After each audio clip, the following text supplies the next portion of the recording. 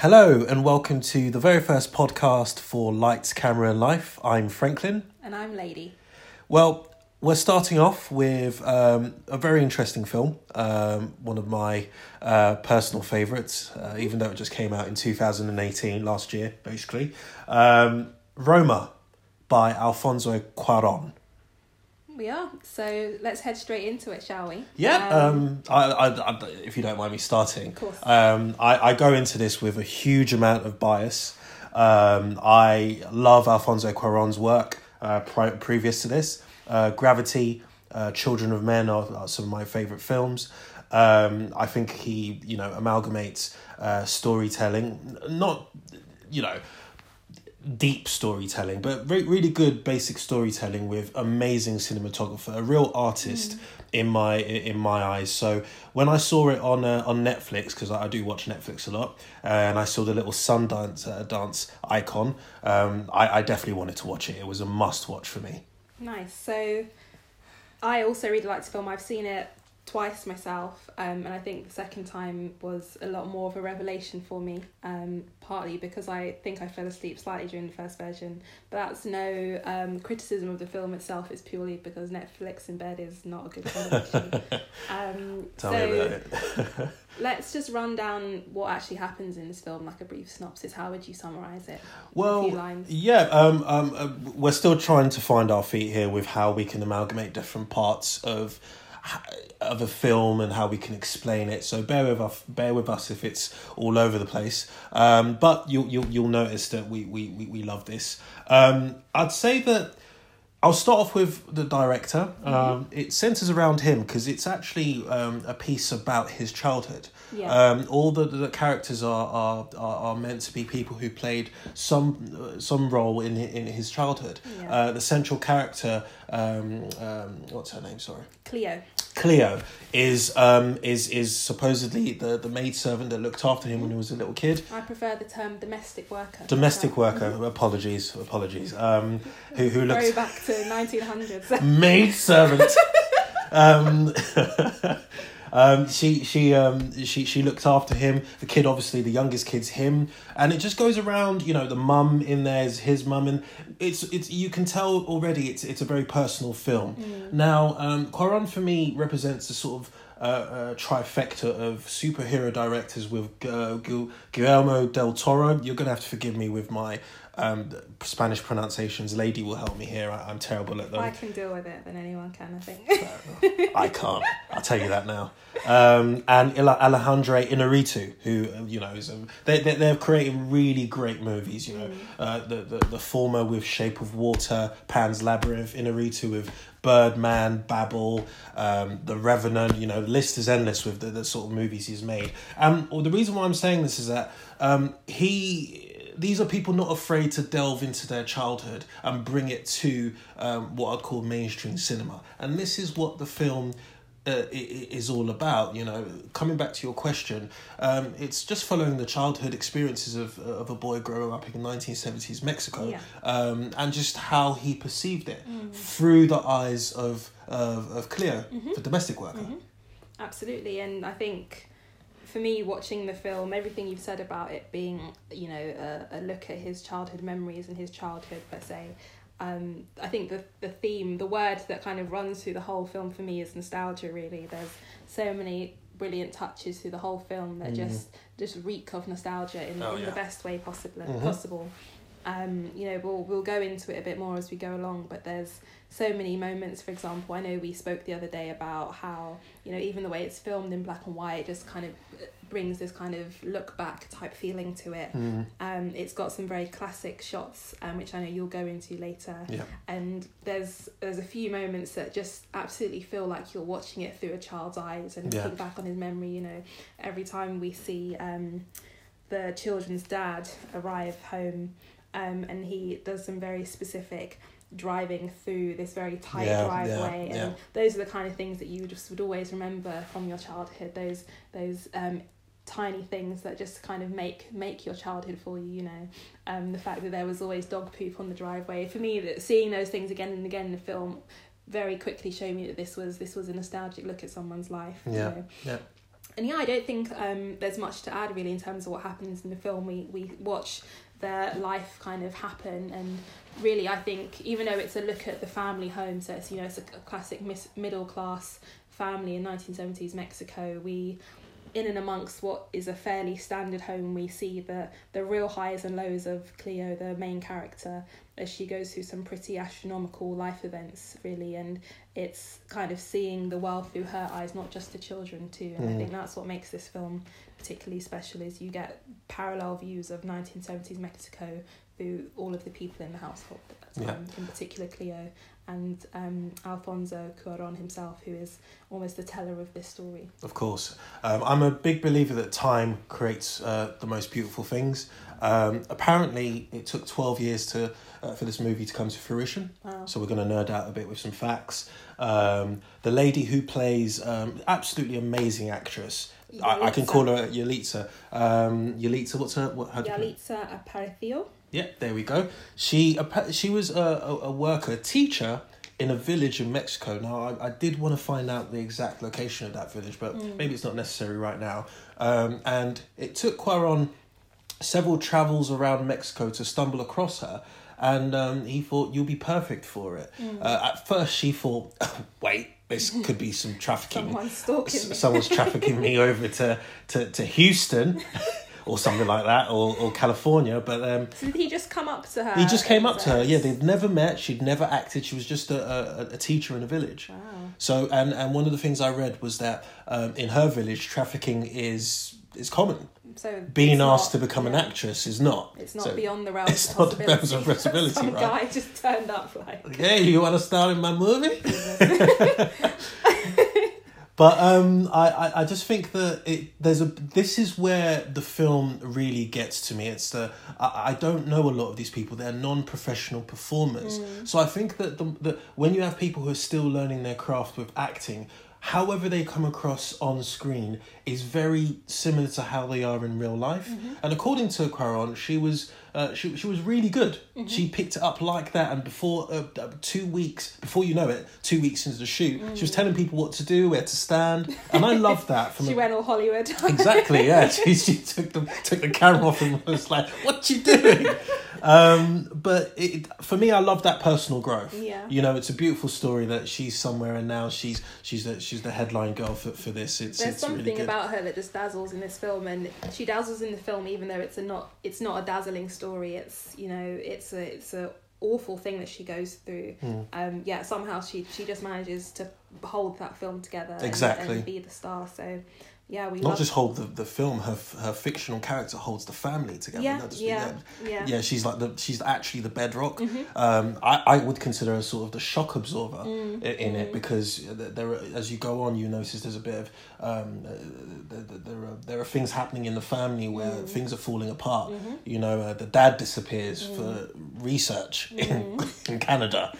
Well, I think that was one of my favourite sort of themes watching the film, actually, was how one of the things that seemed to run through the household, which for anyone who hasn't seen the film is essentially, as I said, it's a middle class family. You have a mother, a father, 4 kids, I think, from the top of my head, and also their grandma in the house, and then you've got not just Cleo as one of the domestic workers, but there's another close friend of hers who've come from the same village who kind of keep the house in terms of domestic work together. And in this household, what you see is a real picture of how abandonment affects people in different ways, and I think that's one of the things that I enjoyed watching the most, really. You know, very early on, I'd say probably in the first third of the film, we start to see, as you were alluding to, we start to see that the mother of the house, so that's Senora Sofia, is kind of dealing with the fact that her husband is not around very much. We see him once in this very kind of dark, gloomy entrance as he drives into the driveway and then has dinner with the family. I'm so sorry to interrupt you, but I think that was when I was watching it for the second time, I realised that they intentionally made him quite a sort of a character that was just in the shadows, almost like a Godfather. Like a Godfather. When he was parking the car, you didn't really see his face. You just Yeah. see like his shadow Yeah. and his hand like maneuver Yeah. the gear stick. But isn't that such a childhood memory where you think, you know, those things when you're up to no good in the house, Yeah. like doing any kind of rubbish, and you know your parents are coming back because you just sense them. Yeah, And you're like, yeah. oh no, go quickly, True, like tidy true. up the mess I made. Yeah. You know, and that's exactly what it reminded me of. That you don't have to see the person's face to know who they are, know that they're coming. But yeah, I loved that as well. Alluding to what I was saying at the beginning, one of the scenes with the dad, they were on the sofa watching what was a sort of Lost in Space epic. Mm-hmm. That's actually a nod to Gravity. Ah, okay. There's the scene on the TV. If you go to like, there's an identical scene in Gravity. Okay. So it's just a little bit of film trivia there. It's a little nod. And at the beginning, where she's sweeping the floor and the water's sort of swishing backwards and forwards. I personally think that's a nod to the beginning of The Revenant with Inarritu. If anyone can remember that, you know, comment if you remember that. I just love how they respect each other's art and they just give nods to Bros. to what bros, yeah. Film bros. Carry on. That's okay. What were we talking about? We were talking about abandonment, yeah. And we spoke about how, very early in the beginning, we start to sense that all isn't well between the married couple. The father spends quite prolonged periods away from home, you know, allegedly on research trips, but then you just sense that something isn't right. And I think Senora Sofia herself senses something isn't right very early on. It then kind of starts to seep out in, you know, I remember one particular scene where what starts off as quite a cute thing, she's telling the kids to write a letter to dad to say how much you miss him, then becomes quite intense where she's like, you must tell him, you know, how much you miss him, that he has to come home. And that's just her kind of struggling to deal with the fact that he's obviously probably not coming back, you know. She's kind of talking to everyone and anyone that she knows in most scenes about how difficult the situation is for her. And so, you know, that for me, that's just one probably very common portrayal of what it's like to deal with abandonment, and probably one of the worst kinds of abandonment. You know, who would want to be left to look after such a busy household on their own? You know, we can see that she's having financial difficulties as well.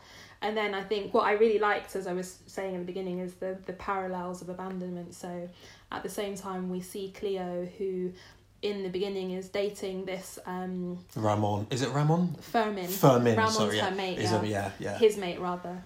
And you see them on this sort of cinema date together, how they hook up afterwards, and then she falls pregnant, tries to tell him the news, and very abruptly basically ditches her in the cinema, which just seems awful. That scene where she's sat in the crowd and everything is moving behind her, yet she's just as still and shell-shocked almost as you can be. That was the beginning of her abandonment, really. And you know, the way that things play out for her and the way that she deals with it is very different, yet they're going through the same thing in some way, shape or form. And I liked that theme and how he managed to spread it across the different layers. The different layers. I agree. Now I'm just going to go off on a tangent here and sort of go into the structure and technicalities of the film, if that's all right. That scene you were saying where she came out of the cinema and sat there is one of the scenes where you see true. It kind of breaks down the film into its nuts and bolts. I say that for every film there's a couple of scenes that show you, bang, this is what the director was trying to do. Now, what am I trying to say? The shots are very meditative, if I said that word right. Maybe. Yeah. I don't think I know. The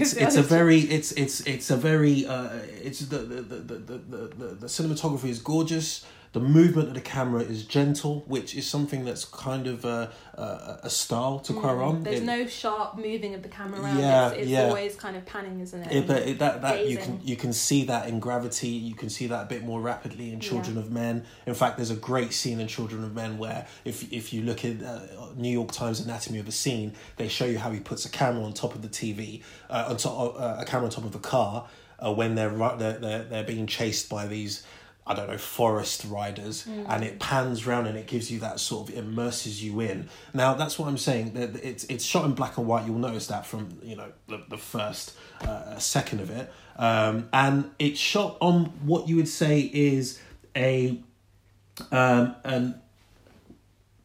it's a Alexa 65 camera system, which I looked into that. So basically it's a 65mm camera, which gives it a different shade of black and white than a normal camera. Now, what that is it's a digital camera. Okay. So that's why the black and white isn't too nostalgic. Now, what I feel that gives it is that even though the scenes are trying to depict that this is Mexico in the 1970s, the colour of it, the vibrancy of it, the sharpness of the images, albeit in black and white, are still very modern. And don't look out of place, say, as a film on Netflix. Because, for me, and that's such a clever thing to do, because it always brought it to life for me. Yeah. They also used for the sound production what you call an Atmos Dolby system, which is what you call an it's an omnipositional device that allows you to hear sounds from all the angles where on location or on set. One of the examples of this is when Cleo is saving the kid, even though she can't swim. Right at the end. Towards the end of the film. Now, if you listen closely, you can hear the swooshing of everything. Yeah. You can hear, as she goes deeper, the water is now like, it's almost like it's going into your ears as you're going deeper. Like you said, you feel very immersed in it. Immersive, exactly. So it's just these little things. I feel that the way he shoots, a scene is the way he looks at things. As I said, it's gorgeous. It's very meditative.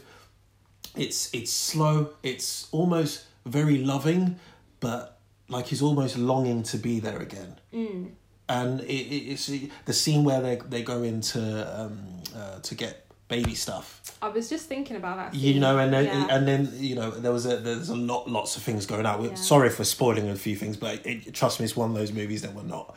And it just pans from where they are to looking outside, and that's what you would remember if you were in that position. Because that day, that particular scene is a massive day in Mexican history, because what we're talking about is the particular scene where so Cleo goes with grandmother of the house to go and buy herself a crib. So grandma is Senora Teresa, played by Veronica Garcia.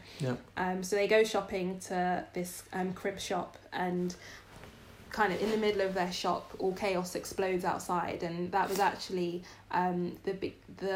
just a scene which was based on the Corpus Christi massacre. So a really historic moment, and that happened in 1971, wasn't it? Yeah.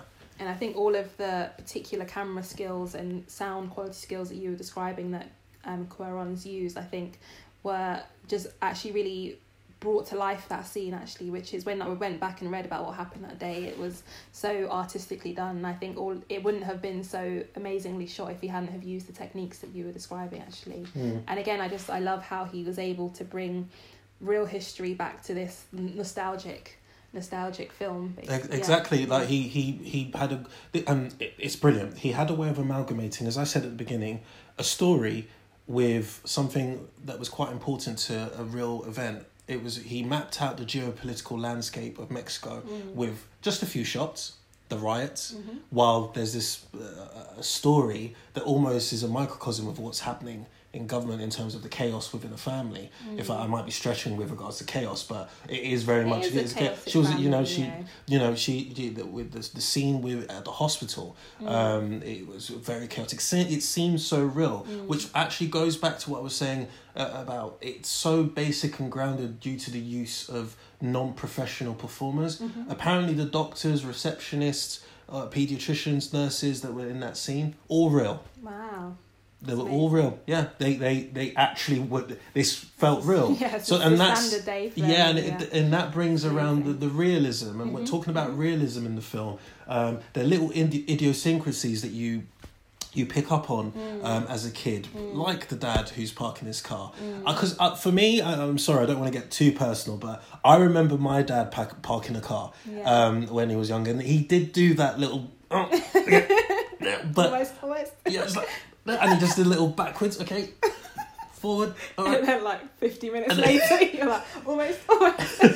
and then 10 minutes later, it's off again. But then it's those little things that you remember as a kid, and that's what makes it so grounded as a film. But yet, the landscape is amazing. It's absolutely amazing. Also, as well. I'm really impressed with the digital cleanup. Tell me about digital cleanup. So basically, it's they had to make sure the production set or the set was replicated Mexico 1970 to 1980. Yeah. Now, there's a scene at the top of the roof where Cleo lies down. Mm-hmm. Apparently, if you look closely, I didn't spot this until I was told. There are other women on the other roofs doing what she's doing. Yeah. So I think that's really good. Yeah. But in the real shot, there were satellite dishes. Yeah. And like water tanks, which hadn't been invented in the 70s. So they had to be. So there's a lot of work that went into the digital cleanup of modern artifacts in there, which I think the guy who did that, his name's Eugenio Caballero. I think that's really good work because I was immersed in it and it looked very much really like felt like 70s yeah, yeah. Amazing. Were there any other themes that kind of stuck out for you in the film when you watched it? Yeah. Taking a slight step away from the kind of actual filming and technicality of it. I think that it reminded me of films like The Godfather, where it just followed real life. Apart from abandonment, I think memory is it's a beautiful thing in the way it sort of sits and how it changes over time. One of the themes I really liked is how it was almost like I was watching Downton Abbey, which I know people are going to laugh, is one of my favourite shows of all time. How you can period drama where you can really just depict different stratas of society. It's like you can cross-section the house and just watch what is going. And that's what I could see. I love the dynamic between Cleo and her fellow domestic worker. They were friends. I loved Cleo's relationship with I didn't love what happened, but it gave a dynamic to a sort of side to her that she is a woman with needs, even though she's a cleaner. I loved how she effectively became the mother of the kids, and how naturally, if you spend enough time with kids, they start to love you. The people try to introduce edgy things into a film, like, oh, maybe they didn't like it, they grew up, and then it was always so natural. And maybe I haven't listed a single sort of singular themes, but what I'm trying to say is the realism for me and how I would remember my childhood and the things that really mattered were really represented in this film. And I think that sometimes movie making is not about, it's one thing, revenge, or it's one thing, this or that. Sometimes it's just life. And how it unfolds, And I think it's a nod to women as well. Yeah, 100%. It's a women-centric film. It's always the best. Yeah, apart from the fact when she crashed the car, but you know how I felt about that. I was like, damn it. She was drunk. Damn it. Actually, she was drunk.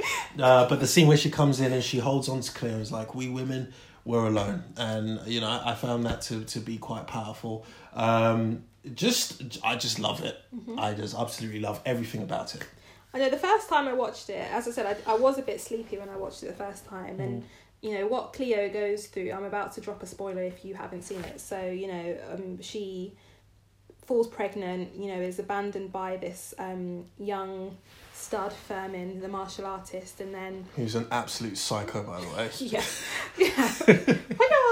Anyway, and when it's time for her to give birth, firstly it makes me really thankful that the way we give birth in this country has changed a lot, because it's just a horrible reminder of how barbaric it was in the past, and perhaps in some parts of the world can be, but then in the worst possible way, unfortunately her baby was stillborn, and even though that's an awful thing, and I'm not saying that I wasn't moved by it the first time I watched it, I think it was only the second time I watched the film that it seemed to sit in a different context. Obviously I was watching it knowing that this was going to end with her baby being stillborn, but there were just so many other things that seemed to pop out at me the second time I watched it that made me see that in a different way, especially at the last, or the kind of penultimate scene where she saves the young girl from drowning and has that really profound moment where she says, I didn't want her.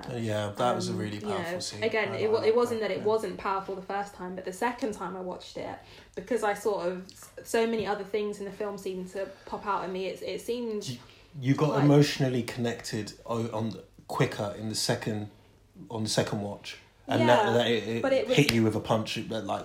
But it was more than that for me. It was little things such as, and I think I briefly mentioned this to you the other day, that I think the first thing that I found really kind of almost scary, was knowing that in the end she has this almost confession time, which must be an awful confession time, and she's like, I didn't want the baby, and look what happened, was almost way back in the beginning. So I think by this point she's told the mum of the house that she is pregnant, maybe kind of worrying that she might lose her job or it would affect her work. And things seem to be okay with Senora Sofia, the mum of the house. But then, I don't know if you noticed this bit, the youngest boy kind of comes up and says, oh, what's wrong with Cleo? And I think the mum, Senora Sofia, sort of says, oh, she's just got a tummy ache, it's fine.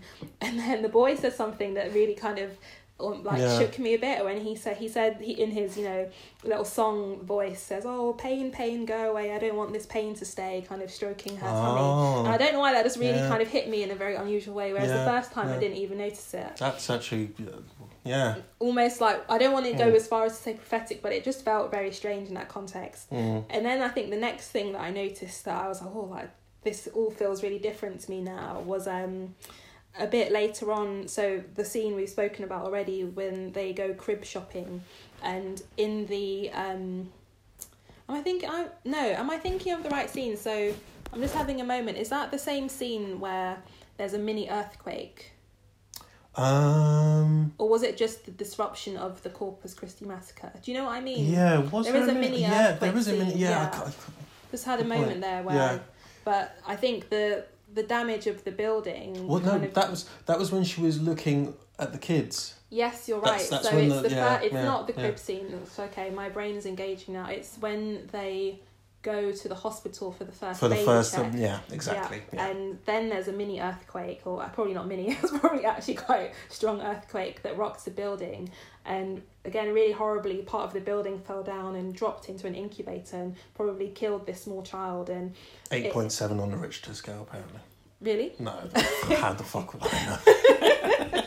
And there was this way that she was looking at that scene in that moment that just hit me completely differently now that I knew how things ended and how she felt at the end. And I was like, I don't know, I kind of felt panicked, like, I don't know what to think about this as well. And, it brought up really uncomfortable feelings. And I think on that same note, the last thing that happened that, again, really made me feel quite different about the film and some of the things it was trying to say is this quite dramatic scene when she goes to try and find the father of her baby.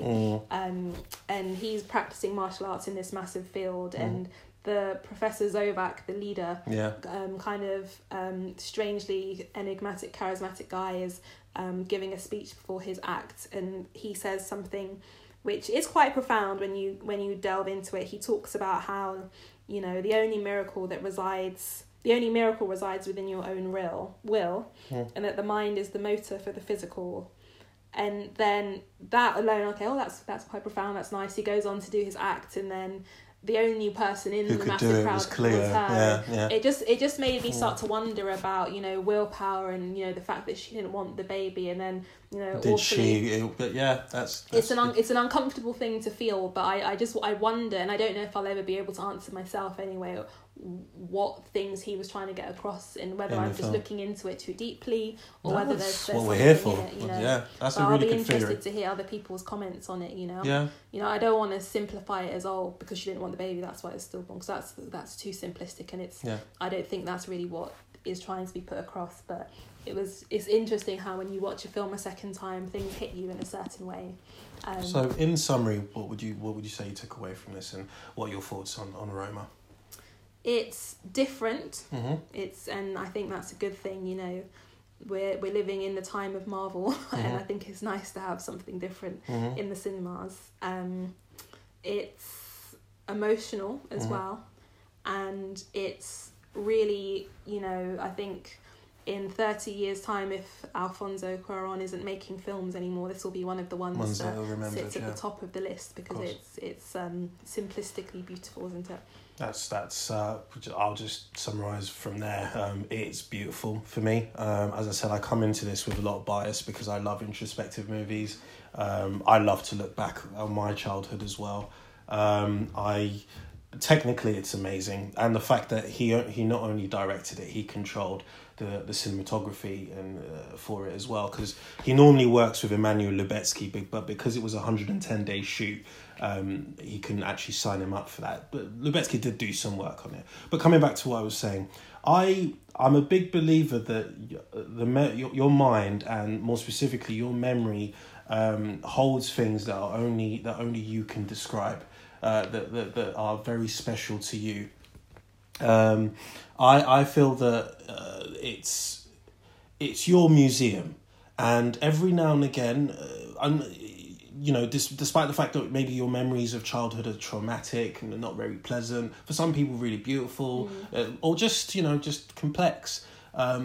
Going back and just walking through your museum, touching this relic which might be a sound that you heard when you were a kid, touching this other relic which might be a smell of your mum's cooking, remembering the beach, doing this, it's your collection of memories. And what's the most beautiful thing about it is it's yours. No one can ever take it from you. This is all your collection. It defines you to an extent. And it's just a beautiful thing that you can have. And this film depicts that so well, that your memories are your memories, and you can tell a wonderful story to people who want to listen. And I that touched me so much. It's a great film. I honestly, it's definitely going to be on my top 10 for 2019, because it came out really late up, before I made up my mind about 2018. But lovely, lovely film. I'm a big fan. Absolutely. So if you haven't seen Roma, we hope that we've maybe encouraged you to give it a try and tell us what you think. That's probably the most important thing. We're really excited for you guys to hear our thoughts, and also tell us what you think, and maybe help us think about these films in a different way, because that's what it's all about. Exactly. I think our favourite thing is that once you've seen a film and the credits run, is saying, okay, let's delve in. So we really hope that you're keen to do that with us, and we're really looking forward to you guys joining us for the next one. So watch this space and take care. Excellent. Bye. Good night. Don't accidentally delete it.